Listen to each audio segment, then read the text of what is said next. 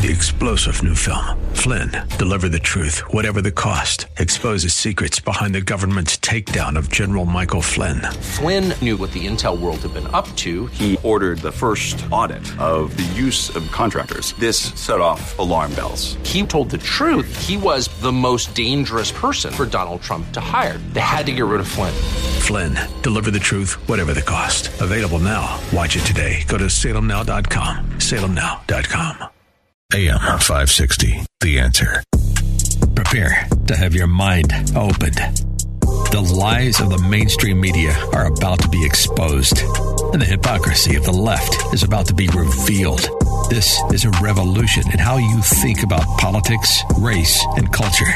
You've tuned into Black and Right with John Anthony on AM 560, The Answer. I'm coming in. Well, I don't know about you, but I thank God for John Anthony and for the voice that he is in Chicago. I'm Dan Ehrman sitting in for John today. Right now, as we speak, he's down at the Thompson Center emceeing a rally to reopen the state. And so we're thankful for him and him lending his voice for that. Sitting in studio today with me are Pastor Chris Butler of Chicago Embassy Church. Chris, welcome to Black and Right. Hey, thank you so much, Dan, for having me on. In addition to serving as a pastor, you're a father of what, just now 5 children? 5 now, yeah. Come on, he's newborn just a few weeks 3 ago. months old, yeah. And you're also running for Illinois' 1st congressional seat, Yes, where Bobby Rush has decided not to run again. Also in studio is Dr. Eric Wallace of Freedom's Journal Institute. Dr. Wallace, welcome to Black and Right. Hey, thank you for having me on, Dan. It's a pleasure to be here. I'm thankful for both of you being here because I'm white and this is Black and Right. Wait a minute. You are? Nobody told me. The German last name didn't give it away, right? So to steal my friend Mark Vargas's line, I may not be. I might be right, but I'm definitely not black, and so. Well, you don't know. With the one drop rule, there could be a drop somewhere, right? You got it. So today I'm excited that we're going to be able to parse out not just, politics as usual, but both of you are also faith leaders in Chicago. And we're going to be joined, calling in to the studio today. Pastor Corey Brooks will be calling in from the rooftop and giving us an update on his campaign to raise $35 million for a community center on the South Side, as well as attorney Justin Giboney of the AND campaign and sharing a little bit about his work, as well as talking a little bit politics and the Supreme Court nominations and things like that, as well as Pastor Keith Gordon, who's a Southside pastor, and Pastor Donovan Price, who just has a dynamic ministry in Chicago. He shows up at the scene of murders and things like that, and pastors the family, helps people through that in a moment of crisis. So excited to hear from him and learn about his work at Solutions and Resources. But for both of you gentlemen, you're both operating in this space of politics and faith and the intersection of them. Take us a little bit on your journey. Eric, maybe I'll ask you, how did you go from that faith orientation to a political one? Wow, how much time we got? It happened, I gave my life to Christ when I was 16 and had a call to ministry when I was 17, gave my first sermon. And so that part of my life had already been fixed. I've been on this road, this calling to get involved in ministry, I went to Bible college, seminary, excuse me. And it wasn't until getting ready to graduate from getting my PhD that I started looking around and trying to figure out, okay, God, what is it you want me to do? And I actually watched the Republican convention. I think Bush was running for a second time, and I knew he had a testimony of being a Christian. And for the first time, I watched the Republican convention pretty much all the way through the first time, because I really hadn't been interested in politics, but I got interested. And then shortly after that, I mean, I looked at this man. I saw him tear up about one of the military people who had there in the audience, and I said, you know what, I can follow this guy. I think he's sincere about his faith. I mean, I don't know whether he's strong Christian or not. I didn't know. But then I saw something in the Tribune a few days later saying, I think it was Jesse Jackson Sr. was talking about how do we affect the next election for the Democrats. And I'm thinking, why can't these guys see the same thing in Bush or in the Republican Party that I see? Because, I'm pro-life, I'm pro-traditional family, all these things that I think my colleagues in ministry should be, for. And so that kind of got me started then trying to figure out, okay, I got initials before my name, I got initials after my name, and some of those things open up doors that other people can't get through. So I need to use that to the glory of God to try and call the church to stand up and be the church and devote its values. That's huge. And for you, Chris, serving as a pastor, you've also been a community leader in Chicago. Take us a little bit on your journey as well. Yeah, so, I actually got started in civics and politics super early in life. When I was in 6th grade, actually, the local school council was going to get rid of the principal at my elementary school. And, for whatever reason, I was sort of fired up about that and wanted that principal to stay in place. And so I got involved with some other students in efforts to try to keep that principal in place. And there was a local community organization involved with that work. And from that time, I started hanging around with the local community organization, learning how to do community organizing and, sort of justice work. And right alongside that same type of effort, I was growing up in my home where my mom, particularly, but my mom and dad kept us, in church, seemed like all the time, Sundays, Wednesdays, Saturdays for sure. And so I really grew up, I like to say, on the front lines of justice issues and on the front row of church. And really throughout my life, have tried to maintain, an effort to sort of work at that nexus, right, where faith intersects with justice in the public square. So I've done that working on education issues, working on family values issues, working across a number of things. And as we're going to talk to Justin a little bit later, but the AND campaign is probably the nexus of that work. Since I've been in the pulpit, we've been organizing the AND campaign all over the country, really challenging believers, particularly in urban centers, and developing believers to live their faith in the public square. You mentioned the AND campaign. That's andcampaign.org. Is that right? andcampaign.org. And kind of introduce that organization a little bit for folks who may not know about it. Yeah, so the AND campaign is really born out of the heart of folks who have been involved in civics and politics in, sort of more left-leaning spaces. We're going to talk about this a little bit more, but, Dan said at the top of the show that he's not black. I might be committing the worst offense here because I'm not right.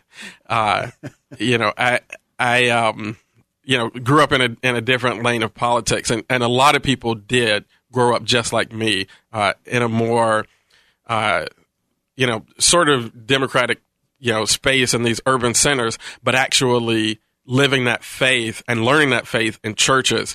And over time, it's become much more difficult to do that. And so the AND campaign exists to say that there is a way to be faithful, to represent both the compassion and the conviction of Scripture, and not to compromise one's values, really to either to the left or to the right, when it comes to living the heart of Jesus in the public square. Well, we'll continue talking about that with Justin Giboney, who is one of the founders of that in our next segment. He's an attorney out of Atlanta.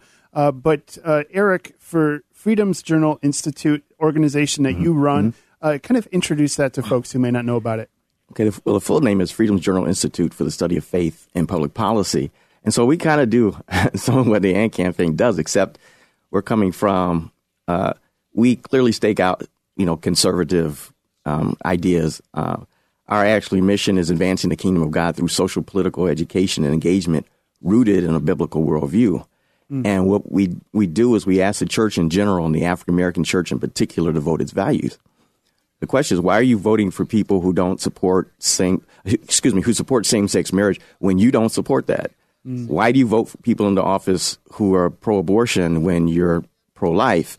And I couldn't understand that and felt like if we're going to be true disciples of Jesus Christ, that our faith commitment should also show up when we go to the polls. Well, later on in the show, I'm going to have Chris and Eric kind of chat through that a little bit together and, not necessarily seeing eye to eye, but also being both Christians and leaders in civics in the Chicago area. So looking forward to that. In just a minute, we're going to hear from attorney Justin Giboney. He founded the AND campaign along with a couple other guys. Who are they? Sho Baraka and Angel. Great. Well, I am Dan Ehrman sitting in for John Anthony today on Black and Right. And coming up next, we're going to hear from Justin. Be right back after this. We now return to Black and Right on AM 560. The Answer. Here's John Anthony. Well, I'm Dan Ehrman in for John Anthony today on Black and Right. And I'm joined in studio by Dr. Eric Wallace and Pastor Chris Butler. Chris he's part of the leadership of a group called the AND Campaign, and one of the founders of the AND Campaign, attorney Justin Giboney, is joining us right now from Atlanta. Justin, welcome to Black and Right. Thanks for having me. Glad to be here. Well, I have heard you speak before at a church here in Chicago and sharing with pastors and in sharing your vision for the AND Campaign and the work you're doing. And I'd love for folks to hear from you about that vision and about the work you're doing there.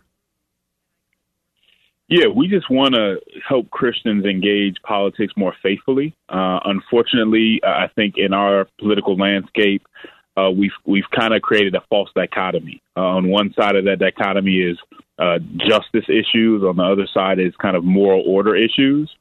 And you got to choose one or the other. And the AND Campaign thinks that is just a choice that Christians can't make, that we need to be about our compassion and our conviction, about justice and moral order. And so we try to bring those together and have Christians focus more so on Christian principles than party and ideology. And so that's what's been our focus. And we're trying to raise civic literacy and bring Christians, biblical Christians from both sides of the aisle together to do the good work. Well, your friend Chris Butler is here in studio, and I listen to your podcast together, the Church and Politics podcast, fairly regularly, and enjoy the dialogue that you guys have there. In a recent show, you guys talked through some of the voter ID laws that have been going on in kind of the conversation going on right now. Can you kind of bring us up to speed, and maybe for you and Chris, just to give us a little window into your perspective on that? Yeah, I mean, first of all, thanks for listening to the podcast, Church Politics. We appreciate that. I think this is an issue where there's a lot of disagreement even inside the church. I think one thing I try to start with what we can agree on, which hopefully is the facts. And the historical fact is that African Americans especially have been disenfranchised in this country longer than we've had franchise. And so I think we have to realize when we talk about this issue, it needs to be taken very seriously, and it needs to be looked at from that historical context. And when we start to create laws like they've tried to do here in Georgia and have done in Georgia, where it's making it harder for people to get to the polls, the scrutiny and the burden is on the people who are trying to make those changes to show that they're actually needed. One of the problems is sometimes people can't uphold that burden. And so what I say is that we have to be very serious. This should not be a partisan issue because we want to make sure people have access. At the same time, I think one thing we know is when it comes to partisanship, both parties will take advantage of a narrative. So things can be overstated at the same time. So we have, two bills that went to the Senate There was talk of getting rid of the filibuster to make sure that those went through. And I think there should be a way for Democrats and Republicans to come together to make sure that we have integrity in our elections. When you're talking about a constitutional republic, any kind of democracy, voting is at the core of that. And we need to make sure that people, for good reason, have faith in the system. Dr. Wallace, you weren't on the podcast, but you are our conservative expert in the room. And, for you, as you consider this issue, what are the things that come to mind for you? Well, I think most people can agree we want election integrity. I think both sides can agree on that. But whether you think that the elections that have been turned over actually to the state by the 10th Amendment should be controlled by the feds is a whole other issue. And I think that's where conservatives have an issue. They don't want bigger government. I mean, the whole fight has been, if you want to drill down to simplistic ideas of how liberals and, if I speak for liberals and conservatives see government, conservatives want less federal government. They want more state government, more at a local level, where others want to see more federal control. And that legislation, I forget what it is. John Lewis is more about, once you pass that bill, if anybody wants to make any changes, they got to go through the Department of Justice, right? The other bill, and I forget what it's called. Somebody help me here. The right to vote or something like that. Anyway. Justin, do you know off the top of your head? You have the John Lewis, and the other one's slipping my mind right now. Yeah, we can't remember that one. Yeah, it makes four of us. Nice. Yeah, we're all really smart, and we all agree that we can't. But my thought is we bulk at it because we don't want a federal government takeover of that.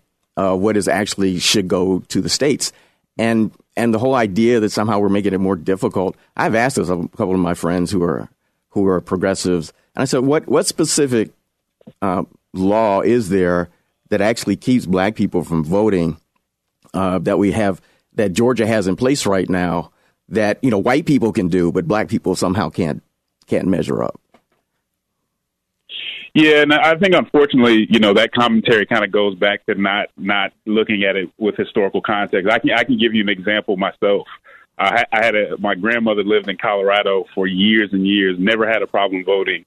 Got to Georgia and could not get the IDs and all the stuff that she needed to vote, and that's a real story. So if you hadn't heard one before, you've heard it now.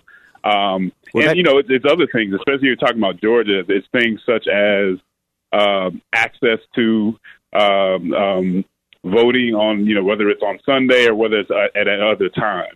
When we erase the history of this and act like things have always been the same, and we wonder why one group has, one group seems more disenfranchised than the other.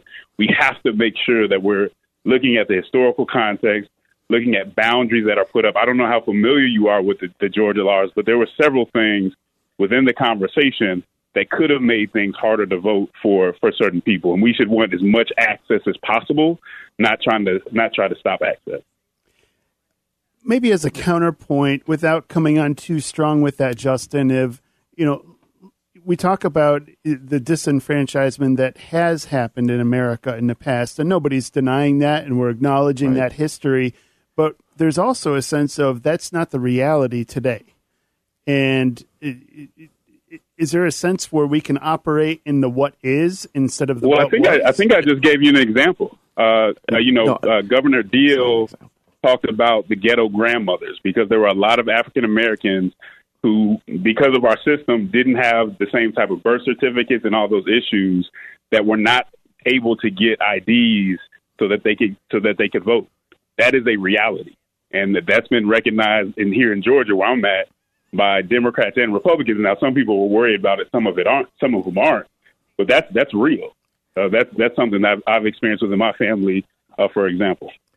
Well, I can't speak to this specific instance of why she couldn't get registered to vote. I don't know what the issues were, but I know that when Georgia passed its voter ID law, shortly after that, when they had an election, there were more black people voting.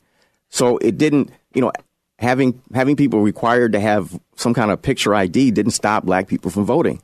And I'm tired of listening to folks talk about how somehow black people are incapable. I mean, for a long time we had elections on one day.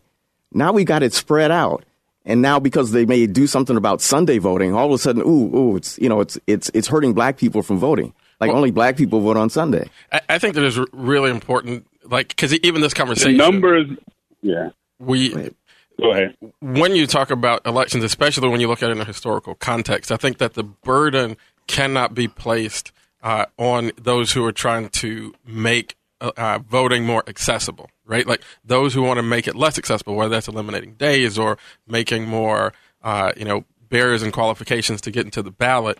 The burden has to be on why do we need that versus making folks who are trying to protect access prove that we need to protect it.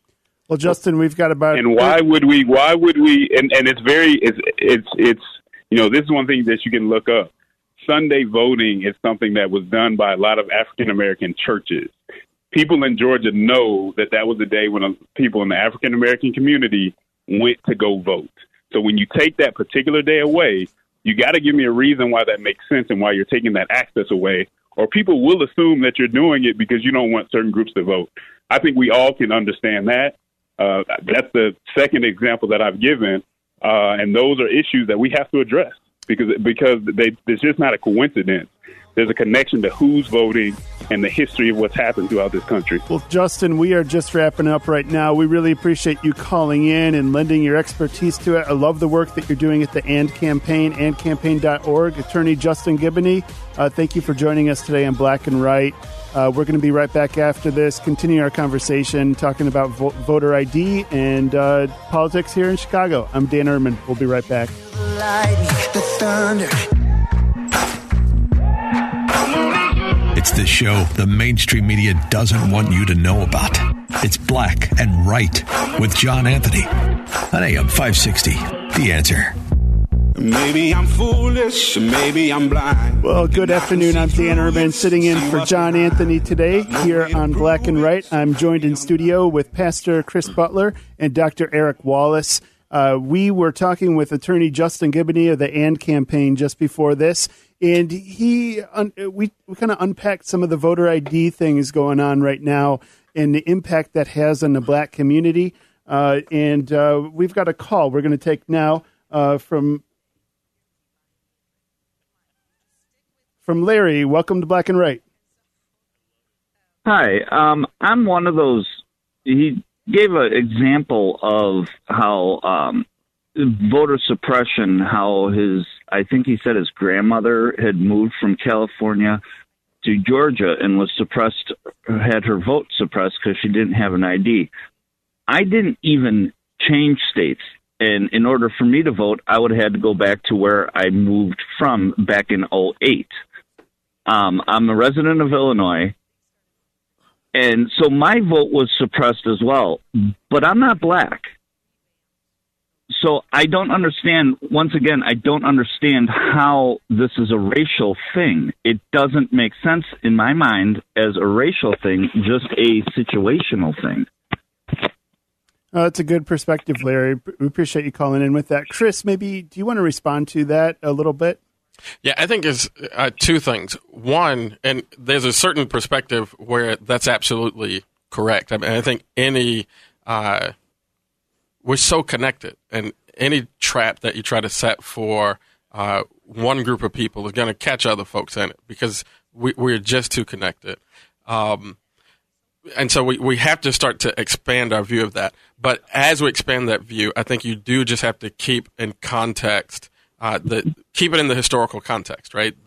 There is a community in this country that really not too long ago, not even a full, lifetime ago, was, oppressed when it comes to access to the ballot. And so that conversation in reference to that particular community is going to be more, is going to have a lot more energy around it because this is something that folks have had to struggle with. Yeah, but Larry, thank you for calling in. We appreciate it. Yeah, Dr. Wallace? Okay. That still doesn't really answer the question. That's kind of dodging it, though. Because if you go by percentages, the percentages would all equal out. per population for each demographic. It's not a trap for anybody specifically. It's a trap for anybody who moves. And I don't think that that's an intentional trap. That's just a side effect of a rule and law put in place to stop people that have a vacant apartment from being able to just cast a vote out of that apartment. Well, thank you, Larry. I appreciate you calling in with that. Dr. Wallace, what's your perspective on this issue, and what's kind of your take with? Well, first of all, I had a problem with it, called voter suppression. I mean, there's a certain amount of responsibility we have to follow the law, know what the law is, and then to follow it so we can be registered to vote. I'm in agreement with Justin Giboney. I hope I'm saying his name correct. Giboney, I'm sorry. That we want to make it easier to vote, but we want to make it harder to cheat and to pretend like, we live in Chicago, Illinois. We know there's been cheating that's been done. There's been a few shenanigans over the years. And so we can't pretend like that hasn't happened. So how do we, and I think both sides may be able to agree with that, if they're really sincere about trying to do something about voter access and trying to keep people from voting who shouldn't be voting. If you're a non-citizen, I don't care. You should not be voting. All right. And so there is a responsibility to get your stuff together, go to the DMV or wherever it is. I'm trying to remember the Illinois Board of Elections, wherever you have to go to get registered to vote, and get registered to vote. I don't know what. You give me certain instances of something happened, but you don't give me all the particulars. So there's no way in the world I can look at it and say, oh, yeah, that's a good example. And we can sort through, in Georgia, in the state of Illinois, and a lot of states around the country, some of the barriers that are in place for certain people to get IDs. And again, I actually agree with the caller that these issues are not just issues that only face African-American communities. And I also want to say that I agree with Dr. Wallace when we start to use this language like voter suppression. In the height of this debate, you hear people bringing up Jim Crow, and that's when you start to lose me because what we have in the United States today is far, far better than what people suffered under Jim Crow. So when you start talking about Jim Crow 2.0, that also dishonors the history that I think is so important. It's such a good dialogue, and I'm thankful that Pastor Chris Butler and Dr. Eric Wallace, you're both here in studio to weigh in on it. I'm looking forward to our next guest. Pastor Donovan Price runs an organization called Solutions and Resources in Chicago, and there's a lot of nights in Chicago when there's a shooting. He shows up on the scene, and he ministers to the families and works for the peace of the city. Excited to hear from him coming up next on Black and Right. I'm Dan Ehrman, sitting in for John Anthony. Be right back after this with Donovan Price. Don't put your blame on me. Let's get it to him, baby girl. Hey. That's right. Black and Right continues on AM 560. Once again, here's John Anthony. Well, I'm sorry, John Anthony's not in today. I'm Dan Ehrman sitting in for John. John is right now emceeing a rally at the Thompson Center downtown and looking to reopen Illinois. So we're thankful for him and grateful to jump in for him today. I'm joined again by Pastor Chris Butler and Dr. Eric Wallace. Right now on the phone, we're going to be joined by Pastor Donovan Price, who runs an organization called Solutions and Resources, serving in Chicago. Pastor, welcome to Black and Right. Thank you for having me. Well, I'm thankful to have you on and to take a little bit of your time here. You run a really dynamic ministry in Chicago, and you're someone that I pray for, and that you step into some really high-stress spaces. Introduce kind of what your ministry is, what you do. Basically, when someone is shot and killed, or killed in Chicago, more likely if someone is shot and their body is on the scene, they're dead at the scene. I'm there usually about 20 minutes after shots fired, and work with the family as they arrive. The mom who's there because she heard her child was killed. The communities, businesses, and anybody who's affected by this violent event. I then take the family or whoever to the morgue for body identification the next day, help them to find resources for the funeral or vigil, and work with them for the rest of their lives. That's quite a calling on your life to serve in some high-stress situations, high emotions. How do you almost protect yourself and re-strengthen yourself after all of these interactions? Well, I don't really worry about protecting myself. They're the priority. Generally, after situations, I have my little methods of decompression. I take a break for about 10 days quarterly and get out of Chicago. And try to clear and rejuvenate myself, and then dive back in because it's very important that somebody jump in and love on these people, love on the severity of the situation, love through the severity of the situation, and continue with them and be by their side just because it needs to happen.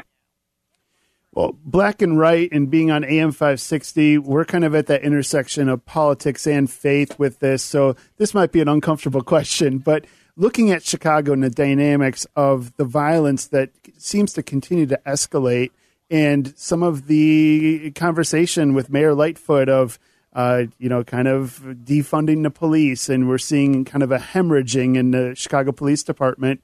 What is your perspective, kind of boots on the ground in Chicago, as you see all this unfold?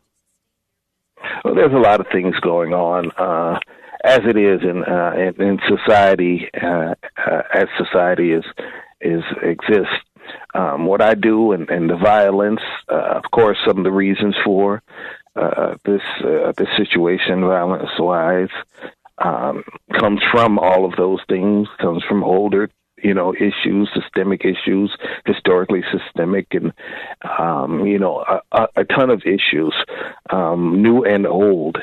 However, for me, it's important, I think, that I focus on what I focus on, and that is those left in the wake of one of the bigger tragedies in our society today, in particular in Chicago. And if we want to get more particular, for the greater part of the African American community, even though I've done, I've worked with people from every community.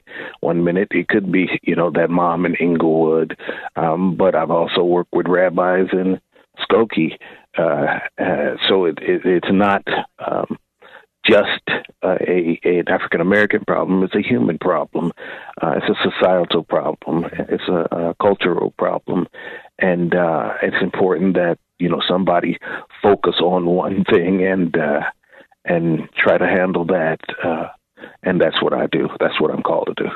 When I see violence occur, I feel like in some ways that's a spiritual interaction that goes on with that too. It's taking of flesh and blood, but there seems like there's a spiritual dynamic at play. What is your perspective on, how do you see God either showing up, or where do you see almost spiritual forces of evil at work in Chicago? Well, I see God. I see the enemy. I see Satan. I see demonic forces. When you're at a crime scene and some young person or somebody has been killed moments earlier by an act of hate, an act of hateful aggression, and that type of thing, it becomes obvious after a while that is happening. What is happening there? And of course, you are there on the side of good, on the side of God, and so you simply fight with the weapons that you're given. And from the side that you're on, which is what I've chosen and am calling to do. And so I absolutely agree with the fact that it's spiritual forces, but the Bible teaches, and as a Christian, it's necessary to fight. I think anything that you stand for, you must fight for. And in this situation, I fight both on that level and then fight on the levels and on other levels, more carnal levels, political and otherwise, societal, cultural, and otherwise.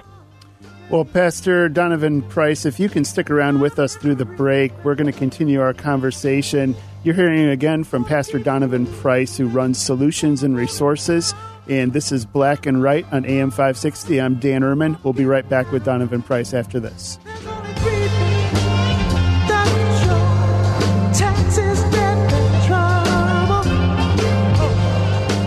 Back to Black and Right with John Anthony on AM 560. The Answer. I'm on the lows. Making moves. I need some room. Well, I'm Dan Ehrman in for John Anthony today, and we are continuing our conversation with Pastor Donovan Price of Solutions and Resources. And Dr. Eric Wallace, Freedom's Journal Institute, is in studio along with Pastor Chris Butler. Dr. Wallace, in the break, we were kind of conversing, and you had a question you wanted to serve up. If you'd give us a little background and perspective on that. Yeah, one of the things that Freedom's Journal talks about is we have the RISE principles, and that's an acronym that stands for Responsible Government, Individual Liberty and Fidelity, Strong Family Values, and Economic Empowerment. And we also have a piece that says a project we call Black Families Matter. And so our thing is, if we really care about Black lives, we should do something to encourage Black families and their strength. And so my question had to do with, I noticed you see something, you talk about solutions and resources, and I wanted to know what you saw as the solutions to some of the crime that's going on in Chicago. Well, I believe that solutions are perhaps in some cases as varying as the incidents themselves and as numerous as the incidents themselves. However, there are certain things such as, as people talk about, from the historically systemic issues to family, to education, to investment. There are various issues that all need to be treated and all need to be recognized as issues, because that's one of the things that is a major problem, is the fact that most people who don't recognize some of the issues or don't realize that these issues are even issues, and things like family. Without fathers, then you have young men who are seeking the blessing, as the Bible speaks of, among many other things. And people, would rather look at guns and look at some of the issues that are outlying instead of some of the internal issues, some of the major contributaries to this ocean of death. And of course, the family, once the family structure is broken down in any so-called civilized society, then you start to see the beginning of breakdown and chaos as a whole. So toward that, idea of solutions, with that, how can we work to bring restoration to some of that breakdown and to bring wholeness where there's brokenness? I think one of the things is for people to realize that we have a problem, a universal problem, not a them over there problem and an us over here. And the fact that what's happening over there isn't happening over here is not a solution. It's just waiting on the problem to spread. And when it does, then, oh, my God, how could that happen in this neighborhood, that type of thing, in this level of society, and start to utilize what they have for those who are in different situations. Everybody pitch in a hand so that everybody benefits from the overall thing. I always tell people one of the major core solution to this is for people to start to love somebody that they don't even know. And in many cases, the person that they don't even know is themselves. Yeah. That's powerful. Chris, in the 30 seconds, you had a quick question? Yeah, I just wanted to, thanks, Pastor Donovan, for the work that you do. We have this big conversation about police. Is calling the police still a viable option in the city of Chicago? Absolutely. Without it, I would shudder to think of where we would be. However, there are lots of things that need to be done beside that. Well, that's huge. Well, Pastor Donovan, we appreciate you joining us today on Black and Right. Where can people find you online? www.solutionsandresources.org, or on Twitter or Facebook, Pastor Donovan Price or Solutions and Resources. Well, Pastor, we appreciate you coming on Black and Right, and God bless you in the work that you're doing. We'll be right back after this with Pastor Corey Brooks. Prepare to have your mind opened. The lies of the mainstream media are about to be exposed, and the hypocrisy of the left is about to be revealed. This is a revolution in how you think about politics, race, and culture. You've tuned into Black and Right with John Anthony on AM 560, The Answer. I'm coming in hot. Welcome back to Black and Right. Dan Ehrman today in for John Anthony.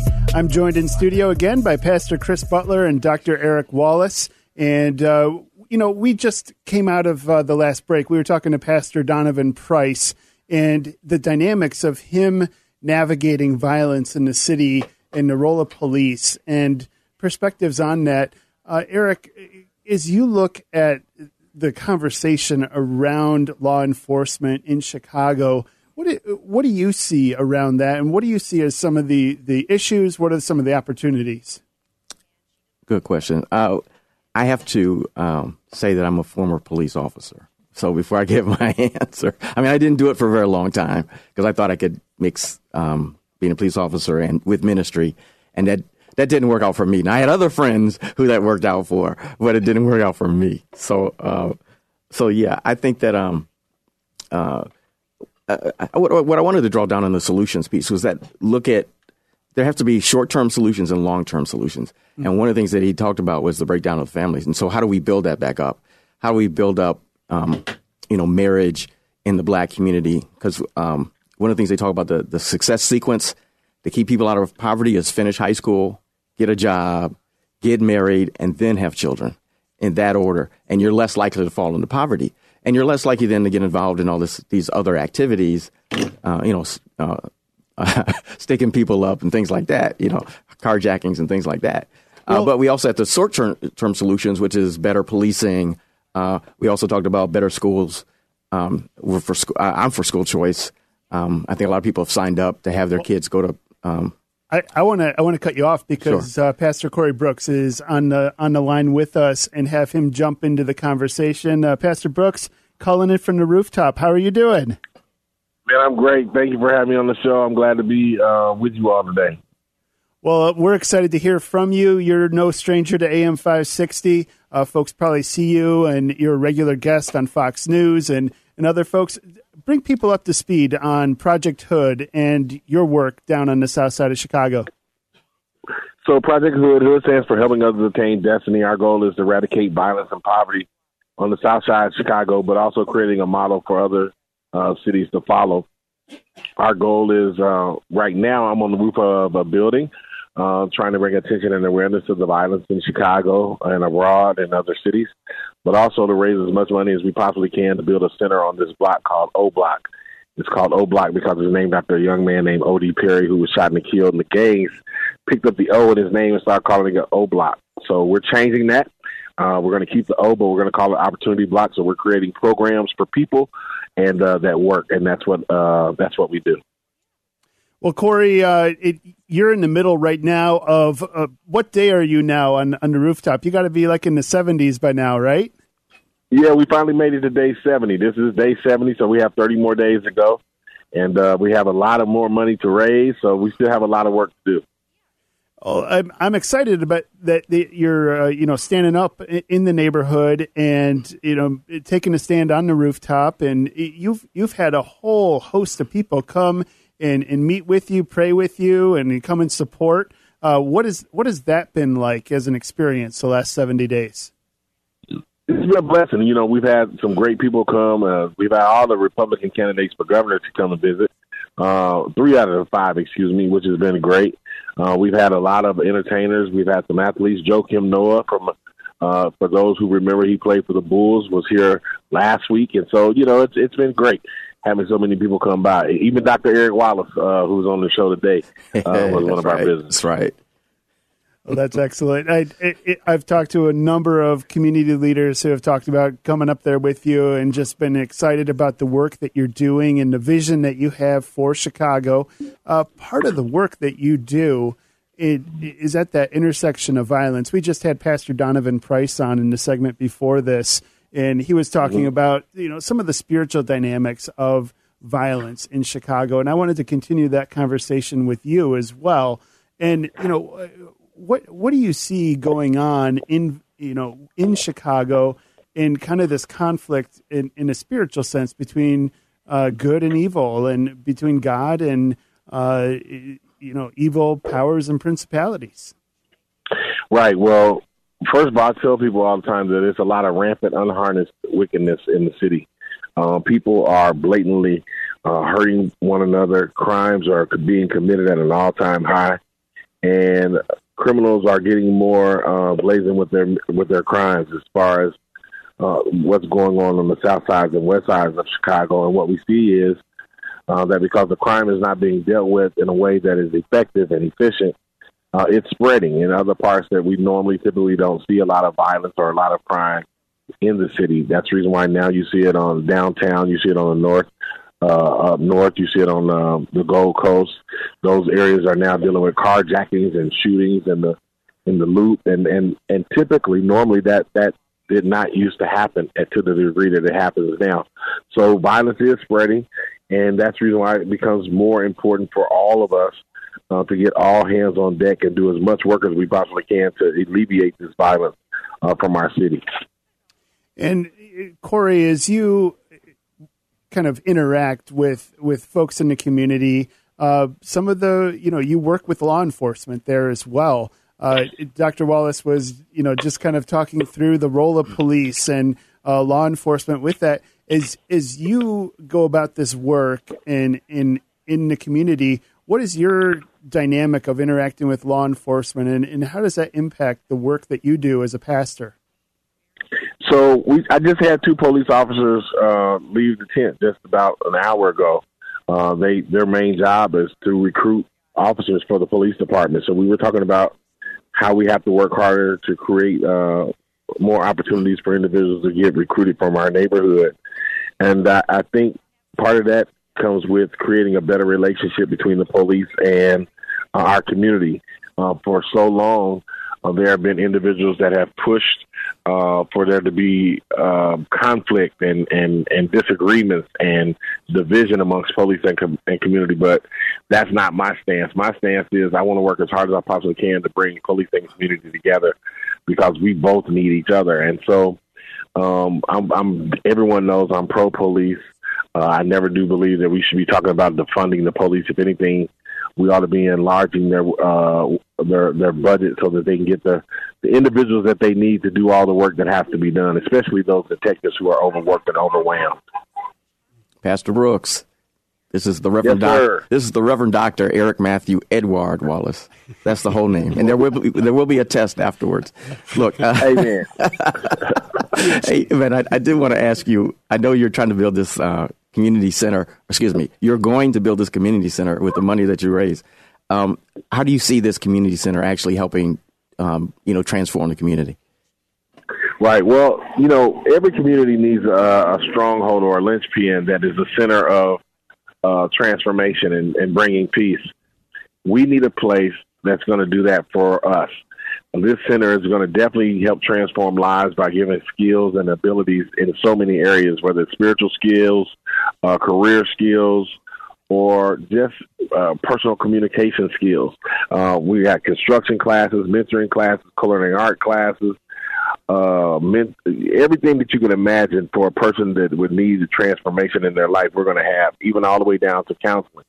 and creating those wraparound services. So this center is not just a place where kids can go and play some basketball and and all that. Even though we will have basketball courts and a nice big swimming pool, it's more of a place where a person can go and get an assessment and get on a path toward change. Yep. Hey, Pastor Brooks, this is Pastor Chris Butler, and I'm just so appreciative the one and only Chris Butler. Oh, the one man. and only Chris Butler. Listen, I think about back when we were doing like the Chicago Peace Campaign and how much a part of that the local police departments were, and fast forward to today when there's so much of this sort of like anti-police rhetoric in the community, and there's some context to that for sure. But how do we actually begin to bring that temperature down and start to bring community together with police like you talked about? I 100% agree with you that we need each other. We have to be supporting our police. What are some steps that we can be taking, community folks and police, to bridge that gap? 20 seconds. Yeah, we gotta create points of interaction. So many times we call the police when it's time for them to respond to a crime or something like that. But we have to start inviting them to our events. We have to get them involved in the community and get them engaged with community. That's how we do it, and that's the quickest way to do it. Well, Pastor Brooks, how can people find out more about you and support your work? Go to projecthood.org, projecthood, HOOD.org, projecthood.org. Well, Pastor Brooks, stay warm up there. We're looking up to you on the rooftop and looking toward the Lord to sustain you in that. So we're going to continue here on Black and Right. I'm Dan Ehrman. Be right back after this. This is Black and Right with John Anthony on AM 560. The Answer.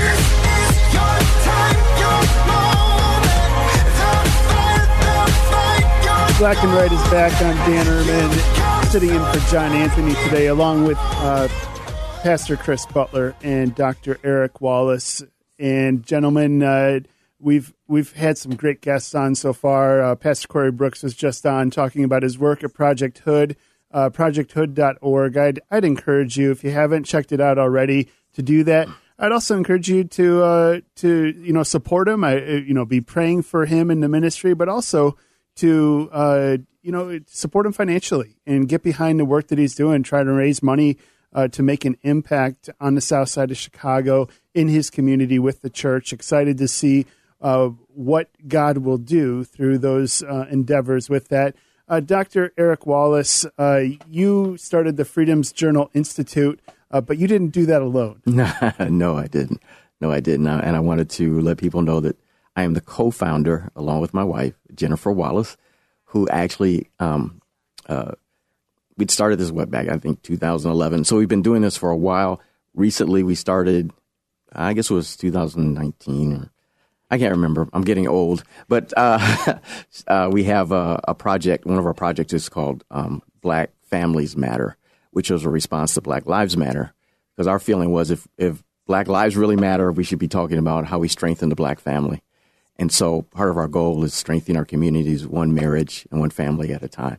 So you're going to see some things coming up from her and some, we just redid our website recently. And so we've got some new things coming up. I also do, I'm the host of Kingdoms in Conflict. I almost got the name of my own show, Kingdoms in Conflict, where we talk about issues from a biblically conservative worldview.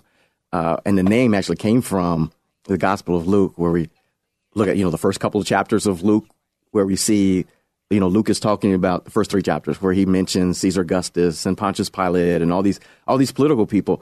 And at one point, I just looked at them as historical markers to show that, Luke is his true history. Then it occurred to me, as I read even closer, that what's happening is Israel is under duress. Mm. And the true King of Kings actually comes while Israel is being occupied. And it calls the nation of Israel and to others outside the nation as well into allegiance to the true king. And I think that's one of the things that Freedom's Journal Institute tries to do. It's a movement to the church to call the church to be radically Christian. And actually, I'm Christian before I'm Black. We've got it the other way around. We've got, I'm Black. I'm a black Christian. No, I'm a Christian who happens to be black.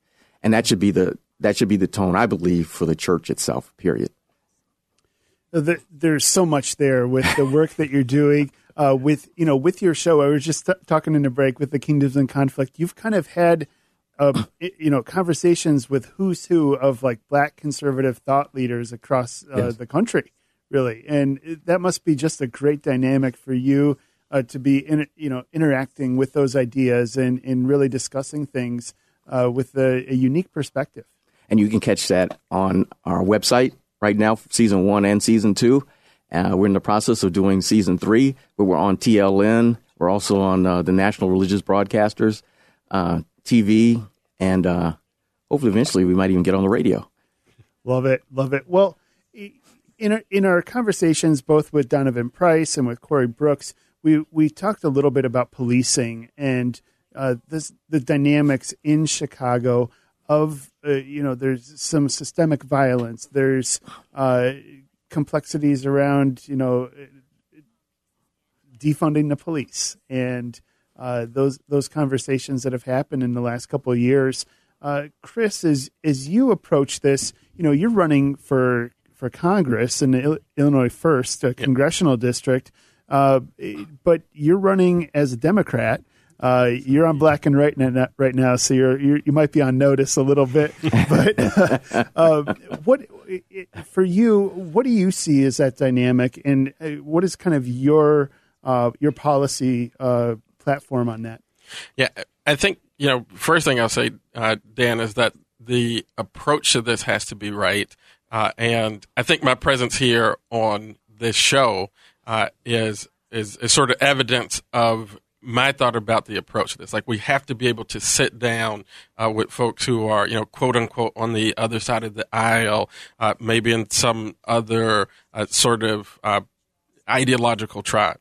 And when it comes to this issue of policing, again, I don't think you can ignore historical context, but when I'm out here knocking on doors in the ministry that I do, organizing the Chicago Peace Campaign, I've yet to meet a homeowner, a single mom, even, many youth who don't understand that there are circumstances, especially that take place in these communities where there's been so much disinvestment, where you need to be able to call the police, who don't understand that still today the data still holds true that the best deterrent of violent crime is the presence of a beat cop. Right. And so we cannot sort of throw the baby out with the bathwater on this view. We have to support our police, certainly have to deal with any, sort of lack of professionalism that a police officer might bring to his or her approach to the job. But this idea of throwing out policing from these sort of short-term, I love what Dr. Wallace talked about, these short-term solutions to community violence. I mean, policing's got to be top of that list. And the more we reject our police, the more difficult that job becomes, and the more violence we're going to see in our communities. I think it's pretty simple. With the Chicago police officers I've interacted with, they've been so frustrated with the dynamics going on and the politicking, and just feeling kind of undercut. And, I was at a 100 Club of Illinois gathering, and it was a police officer at the table there with us. And the officer was just blown away, almost in tears, looking at, here's a group of, a few hundred people actually celebrating and supporting first responders in the state. And we've got this political dynamic that is almost anathema to that. How do you start to see, coming together of this? I think you got to start giving people more options. I mean, that's part of the reason that I'm running for Congress, because I think that folks would love to see somebody who's going to, stand up with them on a lot of the issues that they do care about, and stand with them on this issue. I'm telling you, the folks in the community want to be able to partner with their police departments. It's for ministers who are listening to this, it's a similar dynamic, right? You hear like, oh, well, the preacher just wants your money. And for sure, there's got to be some preachers out there who are in it just for financial gain. But the vast majority of church leaders, I mean, they live on, we live on very low income. We live in small houses. We drive little cars, and we do it for the service of the people. And we have to see that in our police departments as well. Oh, that's good. Dr. Wallace, you're the former officer in the room. I'd love to hear a little more from you. I was just going to say you can't, because there are a few bad police, but there are a few bad people in every area of life. There are some bad pastors that you just kind of enumerated, and there's bad radio hosts. I mean, not here, of course, but so we shouldn't indict everyone because there's a few bad apples. And so we should always be working, because the people who suffer the most are the folks who live in that neighborhood. So when black crime goes up, it's black people that live in that neighborhood are the ones who are being victimized. Same within Latino communities, white communities, other communities. Black people, generally speaking, will steal from other black people, or, so it doesn't help us to say, let's get rid of the police, because then all of a sudden our people get victimized, and it's our little ones who get shot by stray bullets, right? And so we want to see cooperation with the police. But at the same time, as we talked about a long-term solution, we want to see revival in our communities. Absolutely. We want to see these people come to know Jesus Christ as their personal Lord and Savior. We want to see that even if people do go to jail, this is one of the things I want to say, is that when people's parents go to jail, let's not send them way down somewhere where their kids can't get to them. I think there should be close proximity so they can go visit their dad or their mom, whoever's in jail, because we want them to have that family connection so that their father can look at them and say, hey, you don't want to wind up here like I am. I need you to behave. Did you go to school today? Did you, whatever. There's a sense of family and flourishing that comes with that. And being pro-life means that you're pro for all of life. And, Amen. And how you go about that. We're going to continue talking with Pastor Chris Butler and Dr. Eric Wallace here on Black and Right. I'm Dan Ehrman. We'll be right back after this here on Black and Right on AM 560, The Answer. Like you don't know what our style is. New York killers are wild. My dogs is with it. This is Black and Right with John Anthony on AM 560. The Answer. Something new. Stop. Here's my concern as a parent, but also as a mayor. Parents trust us with their children. They want to know exactly what is going on. They do not sign up for letting us do whatever we want with their children when they come into schools. And so if a parent wants their child tested, we'll get them tested. But they need to identify that for us affirmatively. We are not going to flip the switch and take from parents the ability to determine for their own self, for their own family, whether or not there's going to be testing. That's what the CTU wants, to say to parents, last and final call, if you don't tell us affirmatively that you object to testing, we're testing your 3-year-old, your 4-year-old, your 5-year-old. And in what world is that appropriate? That's my concern. Not only does that, I think, really have the potential to erode the trust that we are trying to steadily build every single day with our parents, the lawyer in me says that is a recipe for litigation disaster. We're not going to do that. We want to work with the parents to build a testing regime that makes sense, but we want them to consent for their child to be tested.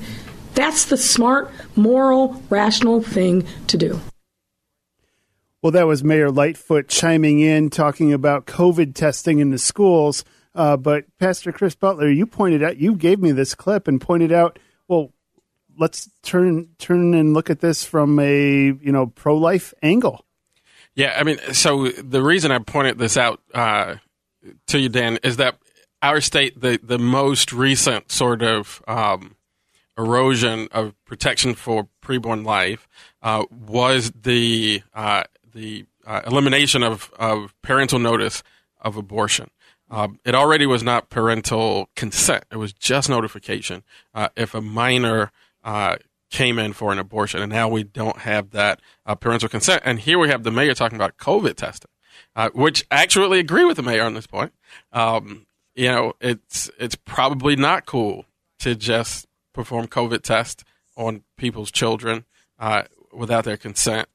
How much more, though, performing an abortion on somebody's daughter without not only their consent, but without even their knowledge. I think that argument that was just made, the erosion of trust, is incredible.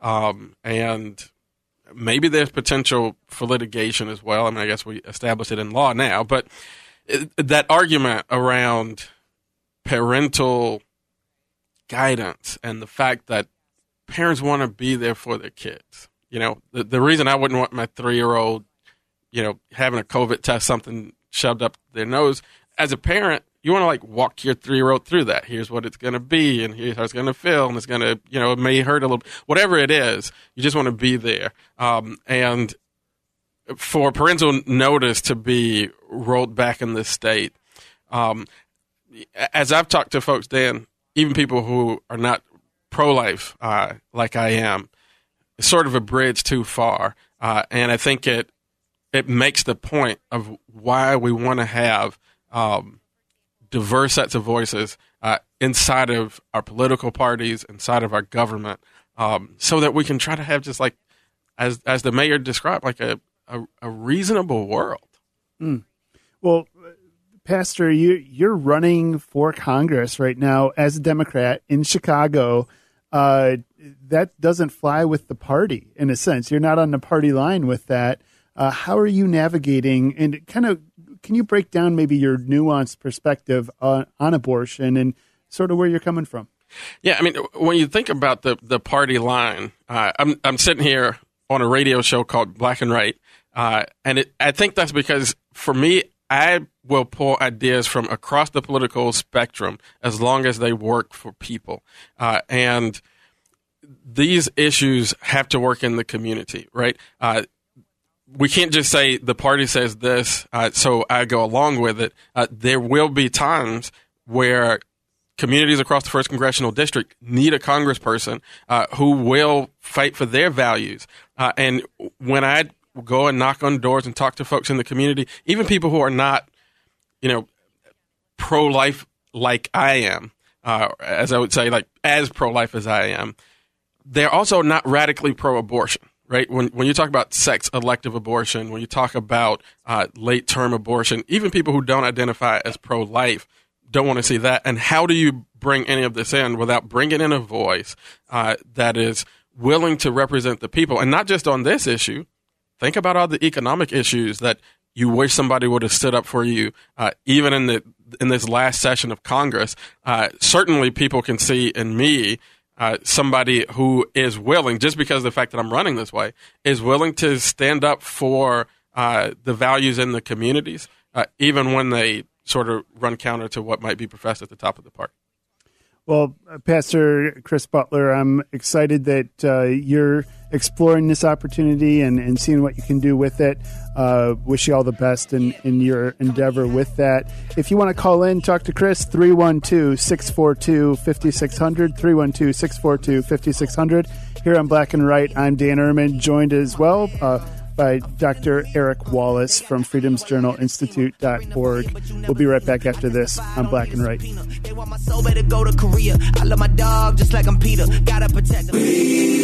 And now, more Black and Right with John Anthony on AM 560. The Answer.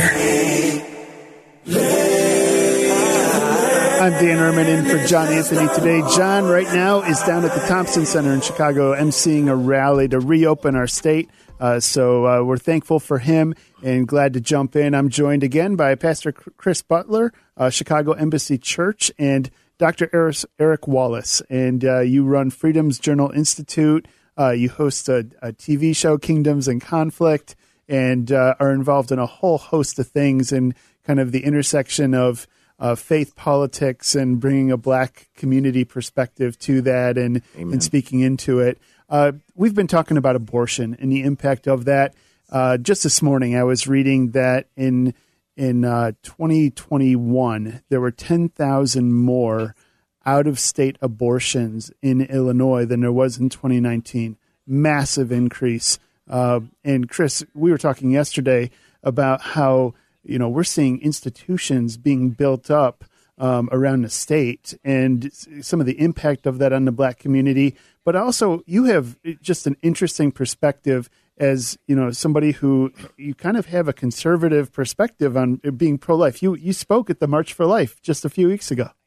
Yeah, I mean, it's one of those things, a big part of the ministry that I do and the leadership that I provide really tries to reject those sort of divides and labels. Because if we just get to the heart of this, right now in the city of Chicago, there's a big fight over ward maps, right, which is a fight over population, right?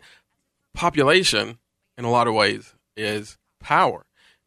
When you think about how many Black lives have been snuffed out in the womb, that's something that comes to my mind when I look at the political map. The fact is, I'm a whole life Democrat. That means that I care about housing and security. That means I care about access to health care, quality education. And abortion is just not a solution to any of those things. Usually when somebody talks about abortion and the need for it, they put in that context of poverty and health care and housing. We need to fix poverty. We need to provide housing. We need to expand access to health care. Abortion doesn't do any of those things, right? So I want to be focused on solutions. And you've mentioned to me before, too, about how abortion in the systems and structures that are there almost target minority communities. You certainly see, if you bring an equity lens to this, which, we're on Black and Right. Look out. If you bring an equity lens to this, you see outcomes here that mirror incarceration rates, that mirror poverty rates, and all the stuff that we're trying to get out of the Black community. And so it certainly seems to me it's something that really even a justice-oriented progressive would be calling this particular practice into question. There's nothing that Black folks get this much of without having to struggle for it. That should raise red flags for everybody. Dr. Wallace? Yeah, well, as we talked about this, there's two things. One is I believe that that the abortion clinics and stuff in the Black community contribute to this cultural death, if you would. The number one killer of Black Americans is actually abortion. And so, when you have a disrespect for life, especially the life of an infant, ones we should be protecting, how much more will you find that disrespect, once they're alive and out on the streets? And then number two, we talked about the political aspect of this. You're right. You can have this conversation because there are people on the right who, matter of fact, the state of Illinois pays for abortions because of what Bruce Rauner did, who's a Republican, but he was a moderate Republican. So there are people on both sides of the aisle who have differing opinions. There are pro-life Democrats, even though it's hard to hear from them because they don't ever get the microphone. And then there are pro-abortion Republicans. And of course, I'm also one of those pro-life conservatives that advocate for life. And we've had a number of people on Kingdoms in Conflict, to talk about this and why it's so important, especially in the church. Well, in terms of the impact on community, abortion isn't the be all and end all of life and life starting at conception, but going through fullness of life too. And one of the things that impacts all of us is education, and we've seen that with COVID and all the pressures with that. I want to just start talking about that here in the next minute, Chris. Yeah, I mean, I would go back to the Lori Lightfoot quote, right? Because when I think about what we need to do in education, it's really about empowering parents. And I am an advocate of pushing that to the nth degree, so that parents are empowered to make the decision about what happens with all of the public money that is supposed to be there to invest in their child's education. Right? Parents need to be able to guide that. I think that what will come from that is actually an explosion of educational entrepreneurship that could put, finally, public education on the right path. And when I talk about public education, it's not the idea that the government should run out the schools. Is the idea that the public should be educated and that public funds should be invested to make sure that happens. There's a huge sense of stewardship that goes with that, and to hear you say that, it gives me joy that you've got that perspective, and it'll be interesting to see the dynamic and the conversation that comes up in your campaign for Congress, running as a Democrat, but having this. In a lot of ways, you sound like a good conservative on that. Well, we're going to continue this conversation talking about education here in Illinois and in Chicago on Black and Right. I'm Dan Ehrman. We'll be right back after this. We now return to Black and Right on AM 560. The Answer. Here's John Anthony. Well, I'm Dan Ehrman in for John Anthony today, joined by Pastor Chris Butler and Dr. Eric Wallace. We've been talking about a whole host of issues and guests, and we've been talking about education in the impact of that. Pastor Butler, you kind of unpacked a vision to really empower parents and allow for maximal school choice. Dr. Wallace, I'm sure you're not without some insight on this as well. Well, that's one of the things I've run for office too in the past, and one of the things that I've always championed, just like Pastor Butler, is the whole idea of school choice. And I think when we talk about long-term solutions for the problems in our community, that's one of them. Our schools are terrible, and if a student feels like he's not getting much by going to high school or whatever, and he can do better out there in the streets, he's going to go out there in the streets. Number one, so we've got to have better education. I'm one of those who believes we should bring back vocational schools. We end up getting rid of that. Not everybody wants to go to college. College is expensive, and I think what the Biden administration was trying to do with trying to give money for preschool and then money for folks to go to college, well, we can't finish high school. I mean, we've got to be able to teach little Ray or whoever how to do arithmetic, to read, to have skills when you come out of high school, and to want to stay in high school, to engage them. And I think one of the reasons why vocational schools have kind of disappeared, and this may be controversial, but because the unions want to be able to have control of that. So if you want to learn plumbing or carpentry, you've got to go to the unions to learn how to do that. And of course, if they're teaching you, they're going to automatically bring you into the union. And interesting enough, here's one thing I may agree with some of those who talk about. I don't like to use the term social justice. I'm more into biblical justice. But there's been said that a lot of the unions don't visit as many black-oriented high schools as they do with white high schools. So I think part of the leveling the playing field is to allow black parents, to give them the initiative for school choice to go to. And I would charge churches to think more about opening up their own schools, make that available. Charter schools, private schools, wherever parents want to send their children, they should be empowered to do that, and not the teachers' union. Well, unions are part of the conversation, both in education and in vocation. And I know there's a lot of union members who listen to AM 560. If you're listening now and want to chime in on our conversation, call in 312-642-5600, 312-642-5600 here on Black and Right. And, as we explore these ideas in education, Chris, it can be overwhelming to any one of these issues that we've talked about. But as you look at the educational piece, do you think there's reason for optimism in Illinois? I do think there's reason for optimism in Illinois, because I do think that, myself and others who have worked in this space for a long time are beginning to gain traction in community when it comes to talking about parent empowerment and school choice. Because when I talk about school choice, it is not against anybody who is currently working in the system as it exists. I think a lot of people, educators and school leaders and different folks are as trapped in that system as are the parents and the students. I think the way out is to empower those parents. Dr. Wallace talked about churches starting schools. That's a lot easier if parents are actually able to pay to go to those schools. I mean, I know some churches who had schools and had to close them down, right, because folks couldn't pay. Well, we're going to continue talking for another hour coming up still. After the break, we're going to talk to Pastor Keith Gordon, Love of Christ Baptist Church, another Southside pastor.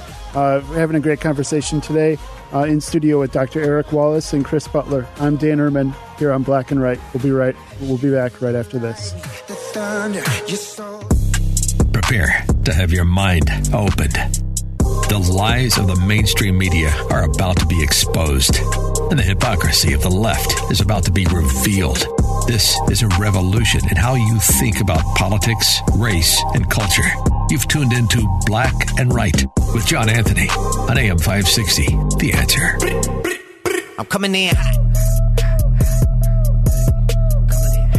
Well, kudos to John Anthony for having some of the funnest music for coming in and out of segments here. I always enjoy his track. John, today, if you haven't heard already, is down at the Thompson Center in Chicago leading a rally. I think they're just wrapping up right now, but been excited to see the work that he's doing.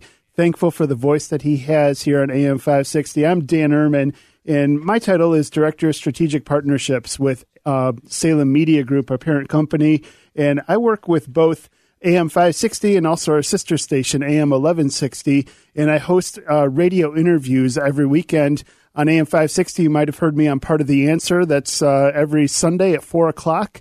And then on AM 1160, a Bible teaching station, I interview pastors and church leaders all over Chicago and, just have different conversations that way.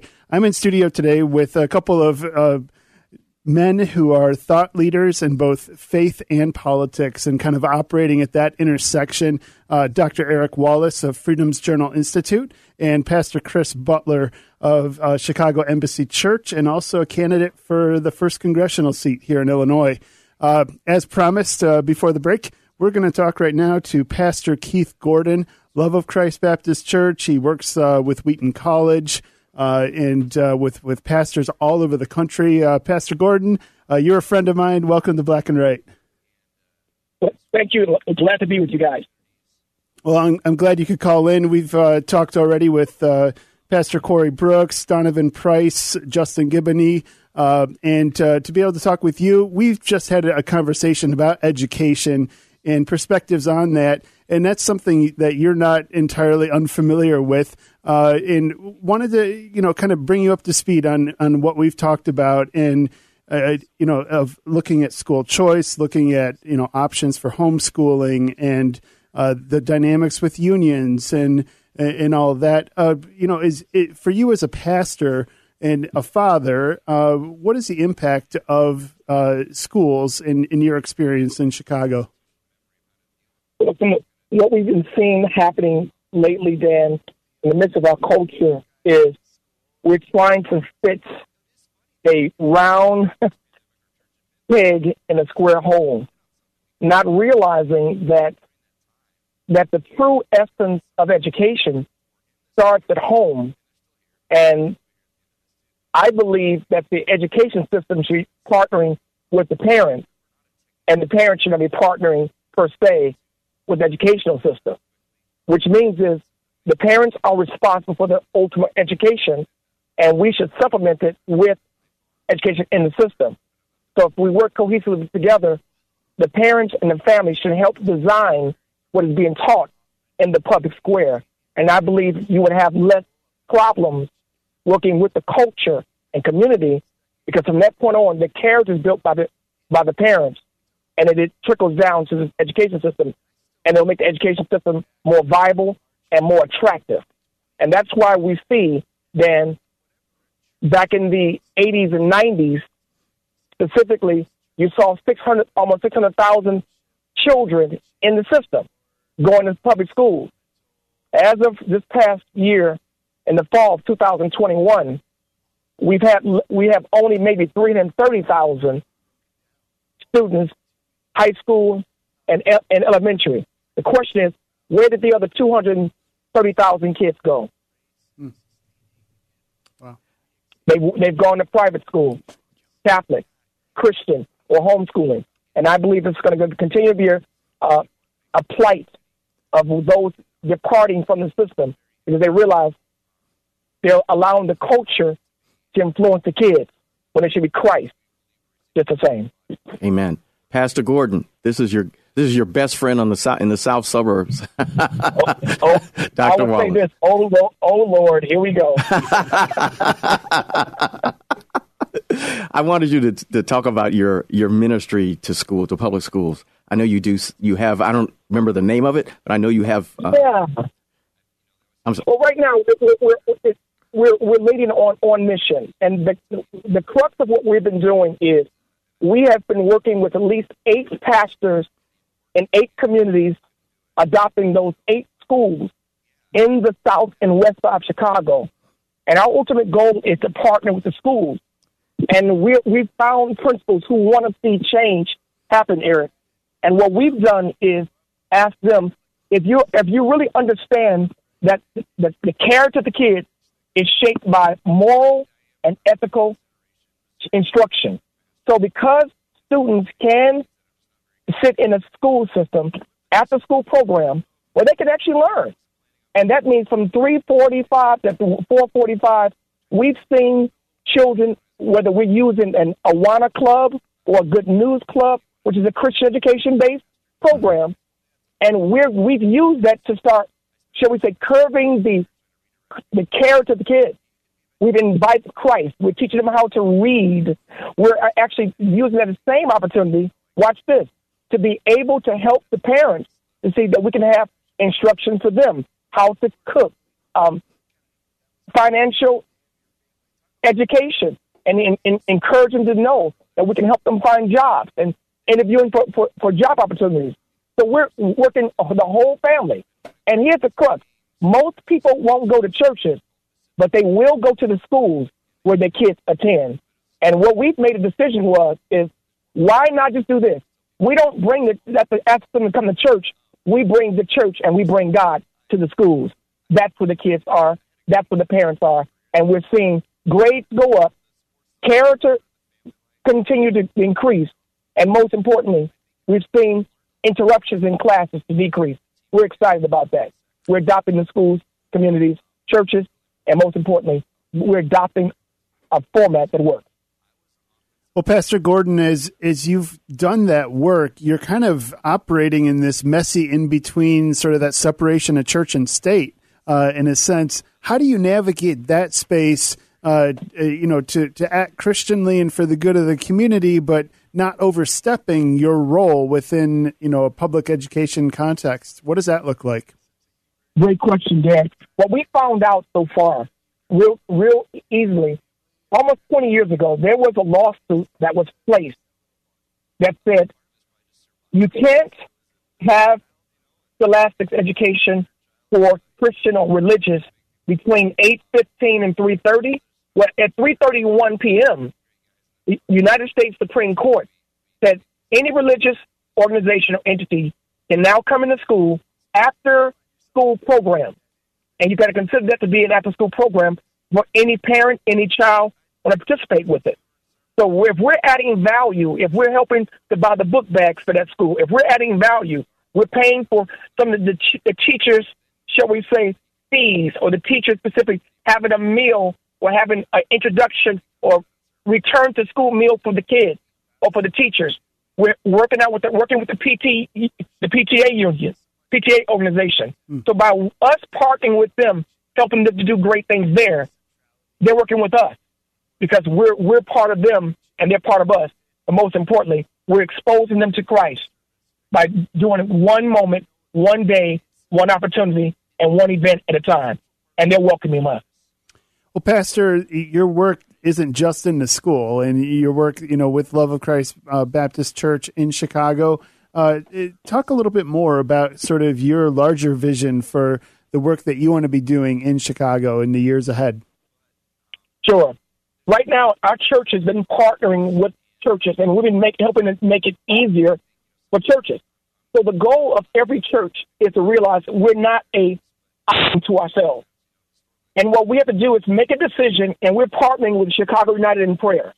That's a conglomerate, a plethora, and even an array of different churches from different denominations. And we're asking, let's come and pray together, number one. Number two, after we pray together, let's go and serve together. So through Love of Christ Baptist Church, we're creating a new ministry called Serve Chicago. Serve Chicago. So we're going to come underneath the umbrella of Chicago United and Dr. John Pewter, who is also a Moody professor, and he is the leader of Chicago United in Prayer, or Pray Chicago. That's going to be taking place, real good plug, on tomorrow. Church, almost 2,000 people will be gathered together tomorrow to do so.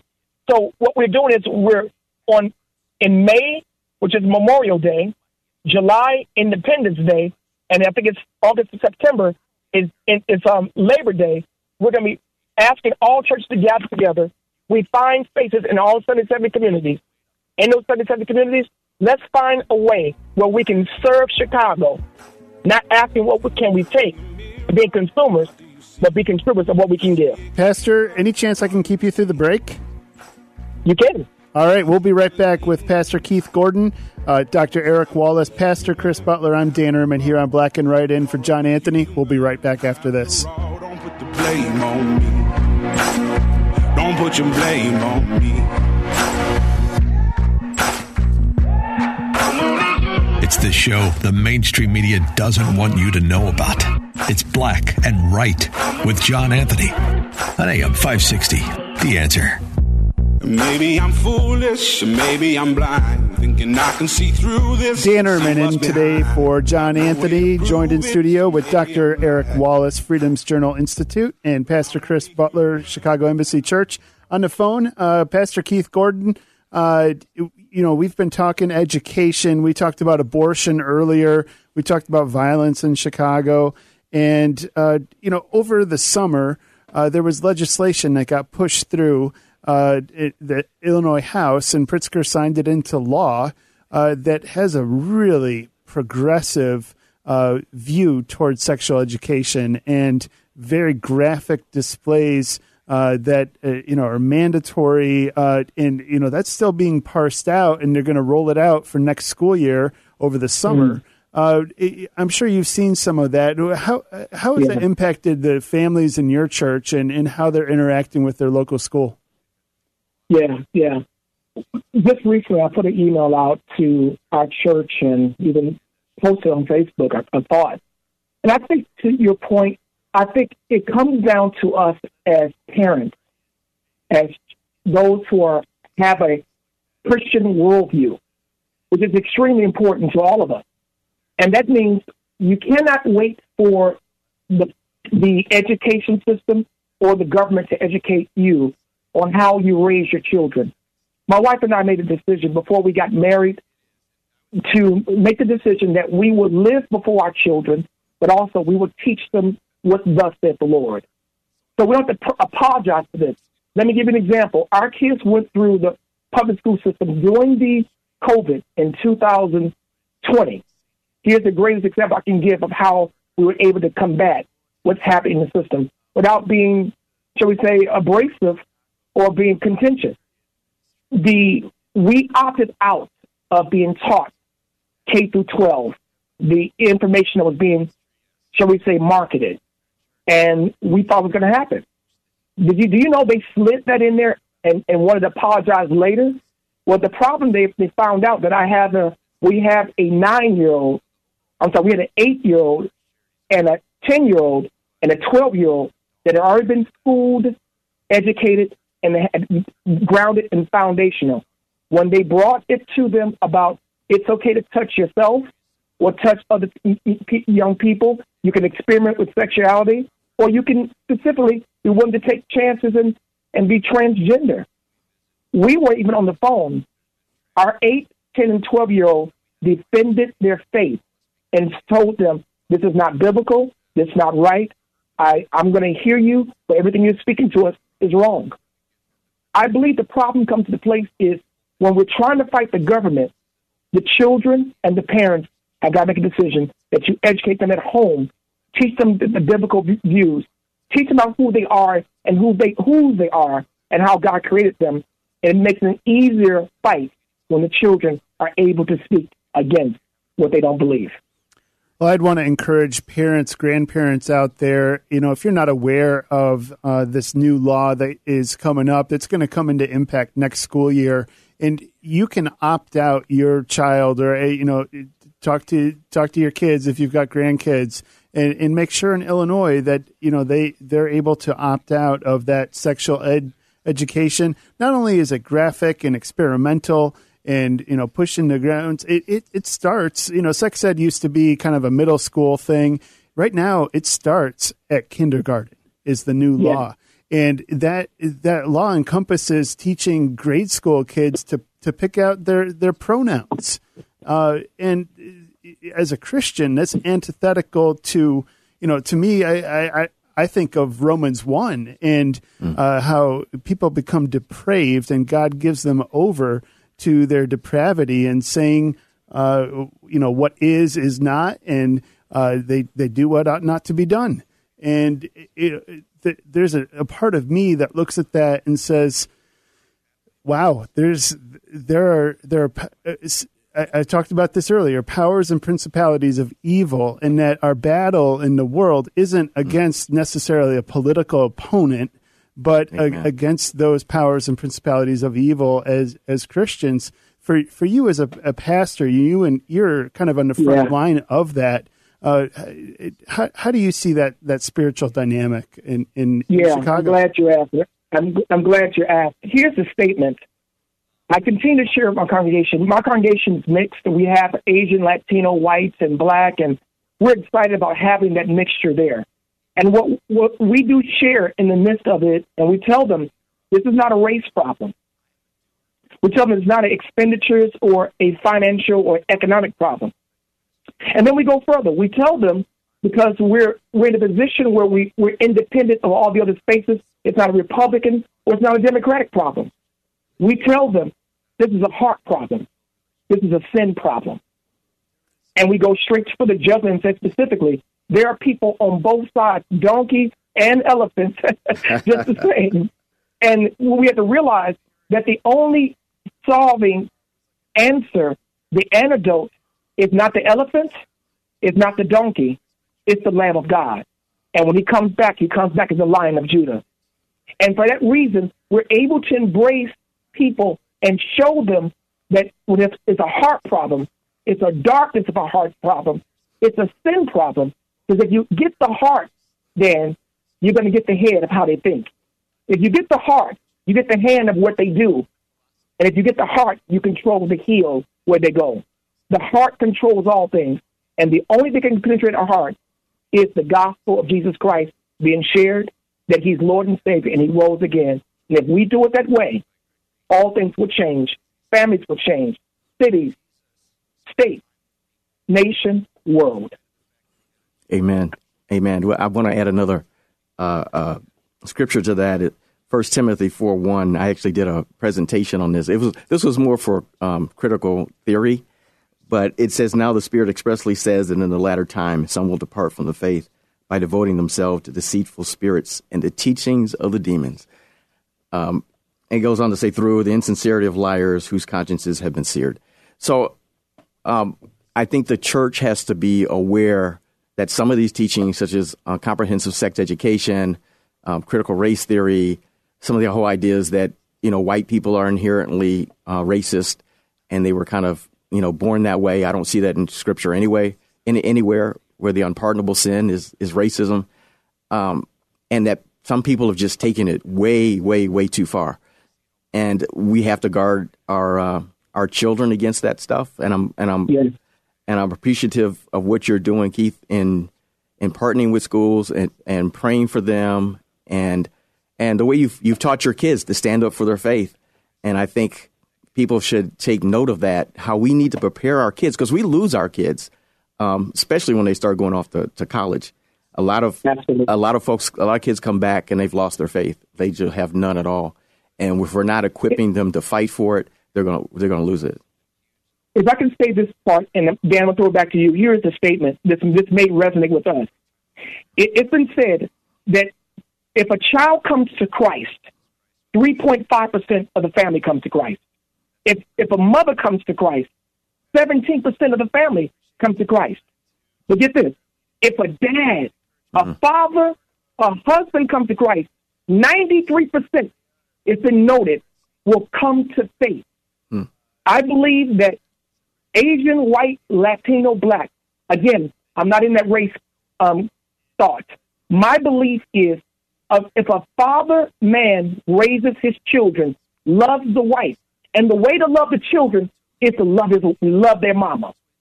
If a man stands firm and says, not on my watch, I'm not going to tell you to go to church, I'm going to lead you to Christ. And that family will have strong morals, strong ethics, strong views, then the most importantly, they'll have a great future because it's been modeled and shown before them. And then watch God change. Because that dad gives a dialogue, he's giving conversation for success, he's giving them direction, he's giving them discipline, and watch God give deliverance. Dialogue, direction, discipline brings deliverance to a family, and we'll see God do great things.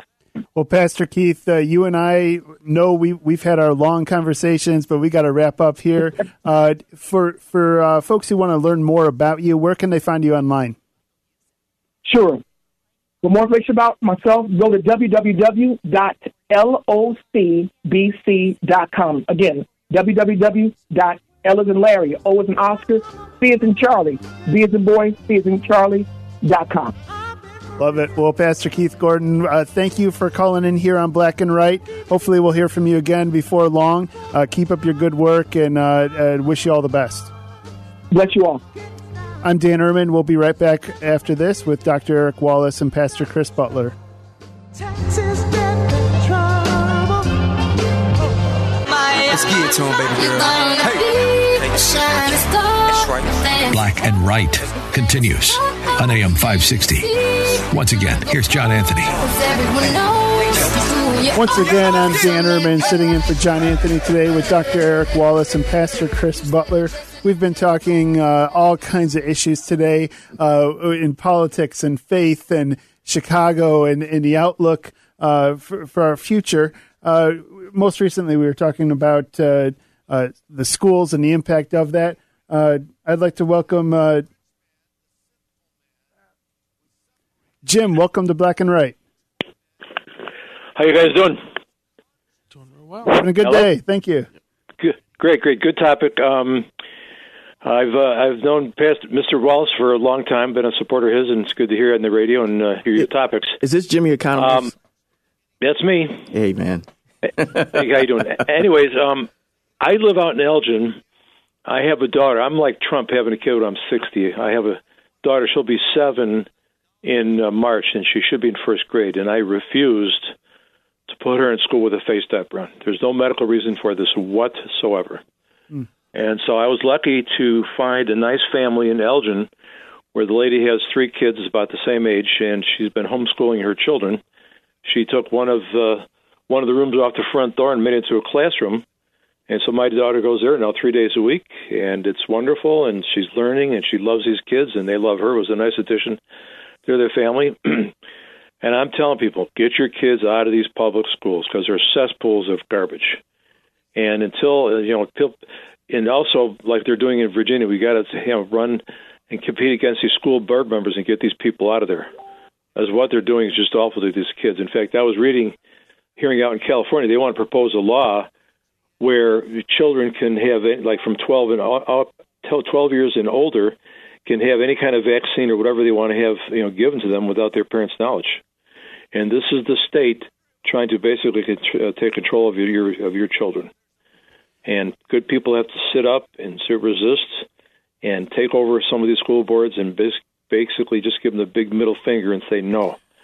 Because they want to change people and make these people subservient to the state, and we can't let it happen. Love it. Well, Jim, we appreciate you calling in, and thank you for your support for Black and Right and working with Salem.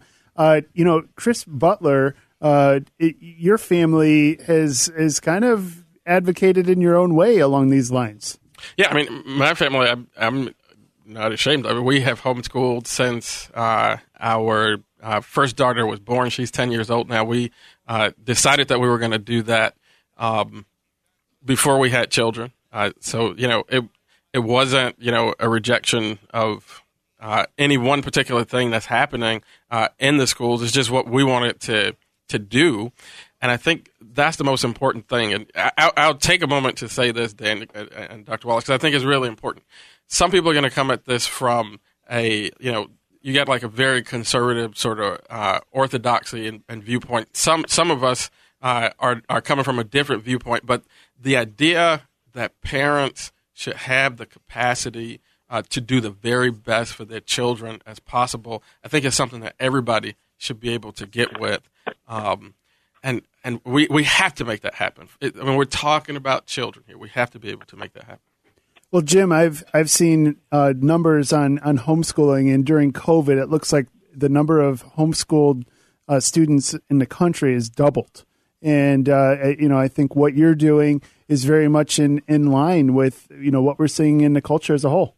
Absolutely. I mean, if I could go ahead, Jim. I was going to say that's what they got to do, and what happens too. Eventually, if so few people are in school, that'll mean less funding for the schools. And I also think politically we have to, organize and try to get people to understand we need to have school vouchers, and things like this. So all that money you're spending in taxes, you can control your own destiny. Use it for your own purpose and not having to go in the rat hole of public school expense. Yeah, I mean, Jim, right. I think you absolutely. I mean, you have to be able to give parents that kind of power to control those dollars, because parents are going to make the best thing happen for their kids, and we got to trust parents. Well, that's right. That's why the example of Virginia was a big one, and that's why people got to pick up with it and just basically say no. We got to compete against these school boards, get these Marxists out of there, so common sense can reign in again. All right, and Jim. Here in Illinois, I hope I'm campaigning personally for Darren Bailey and Stephanie Trussell to be our next governor, lieutenant governor, because they'll do a lot to stem this, reverse this course as well. That's great. Well, thanks for calling in. We wish you all the best. Enjoy your weekend. I appreciate you guys too. Well, we've looked at a lot of different things within education in the schools and the issues going on there. But there's other dynamics at play. I think Donovan Price did a great job of creating a laundry list of issues that need to be dealt with and navigated and kicked around in some sense. And I think we want to progress in our conversation to look at the economy. And if you've got investments, in the last 6-8 weeks, it's been rough. You might be down 25-30% in some of your investments, and things bouncing around out there. That uncertainty certainly always creates opportunity, but it also points toward what's going on and what's the impact from Biden's policies to the rest of the economy. So we're going to talk more about that with Pastor Chris Butler and Dr. Eric Wallace here on Black and Right. I'm Dan Ehrman. We'll be right back after this.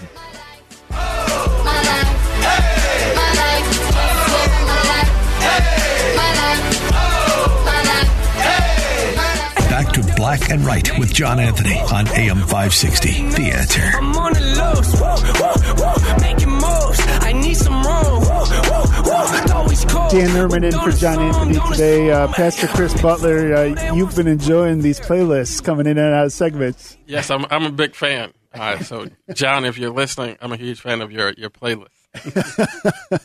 Well, we were talking just before the break about the economy. If you're a regular listener to AM 560, the Sean Thompson Show is on every evening from 4 to 7 here on AM 560, and I love hearing him talk about the economy, him being a former board, at the Chicago Board of Trade, and his insight on that. And I don't bring that expertise, but I think when we look at the economy and business, all of those things tangentially are impacted by our politics, by faith, and the intersection of that. Pastor Chris Butler, you're looking to run for Congress, and economics is something that's close to your heart and stuff that you've got a lot of perspective on. Yeah, I mean, I would say that the economy is close to my heart. If people are going to live the kind of life that we want to see folks live, being able to make a living is a huge part of that, right? Number one reason right now that young people are reporting that they're not getting married is because of financial reasons, right? They don't feel like they can, afford to get into that stuff. And I look around the state of Illinois, the 1st Congressional District, there's so many communities that have been impacted by everything from globalization and jobs going overseas. The opioid crisis, which I think is coming out more and more, that like other drug crises in the past is something that has been driven by profit motive, people taking advantage of communities. And so I think we have to start to have a conversation about how do we bring our economy back into balance so that the everyday person can build personal wealth, can build community wealth, can build family wealth in a way that's sustainable and fair. Well, I know when I, get my paycheck and I look at the investment that I make in insurance and, in healthcare and the premiums around that, that has a huge impact on every family, I think. And, looking back in the impact of Obamacare, there may have been good intentions, but the reality of a lot of that policy as it's come home now, it's a massive drain on the economy. I mean, if your vision of health care is only looking at health insurance, you're never going to get all the way home, right? Like you got to get a medical system that is not so focused on and driven by profit, but is actually looking at actual health. And so when you do something that is maybe a little bit of a windfall for health insurance, and I think really well intended, had some good impacts for folks who otherwise would be uninsured, but you still have a situation where Medicaid and Medicare can't negotiate drug prices. Still too difficult to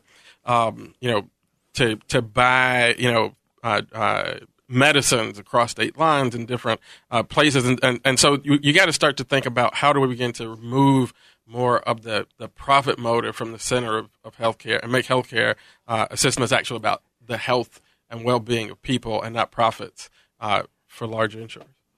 Well, I think that sounds good, but I don't think it ever works. People look after people go into medicine and spend all the time and the energy to get a medical degree, and it costs a lot because I have friends who are doctors, in order to live well and to take care of their families. And I don't think we have the amount of drugs and the healthcare system that we have that actually helps people with diabetes and other cancer and stuff like that live as long as they live without some kind of profit motive. You cannot remove the profit motive because nobody works for free. Nobody does this for free. You don't pastor for free. I don't do what I do for free. Sometimes my wife thinks that we do some of this for free, not as much as we should be getting paid. But I understand that there should be something. I believe in health clinics. I think there should be this profit, this competition motive that helps bring down cost. And if there are some barriers to that we should look at them to see whether the free market can help come up with new ideas about how we do healthcare. I'm open for that.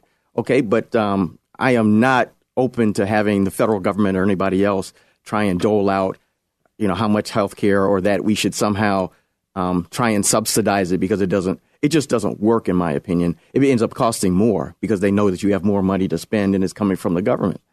Some of the legacy in healthcare in America too is, in a lot of ways, the modern hospital and the medical movement that we have in the Western world really came out of the church. It was funded by the church for the community. And some of the legacy and history of that gets kind of, mapped over and, follow the science and let's bring God and put him out of it. But the reality is that that's part of what's going on is caring for people is fundamental to it. Chris? And I think, one thing that I want to make sure that nobody's heard me say, remove profit motive, right? But centering profit and having profit drive healthcare is not the same as having a profit motive within the healthcare industry for folks who are working in that industry. You need that in every industry. And, we do bridge over into other things that I'm very serious about, like big education. Why does college cost so much? Why is it continually going up? And you can't really tackle any one of these issues in a vacuum. So you got to keep having the conversation. Well, we're going to continue our conversation right after this here on Black and Right. You're hearing from Pastor Chris Butler, Dr. Eric Wallace. I'm Dan Ehrman. We'll be right back after this.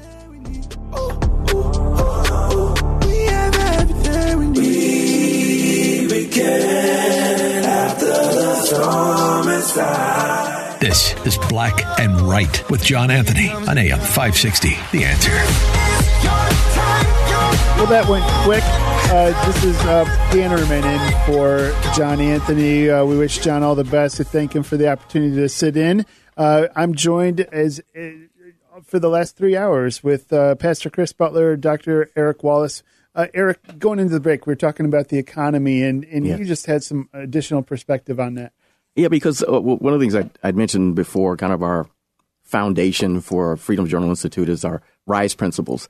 And that's responsible government, individual liberty and fidelity, strong family values, and economic empowerment. And since we're talking about economics, and these aren't separate in their different silos, they all overlap.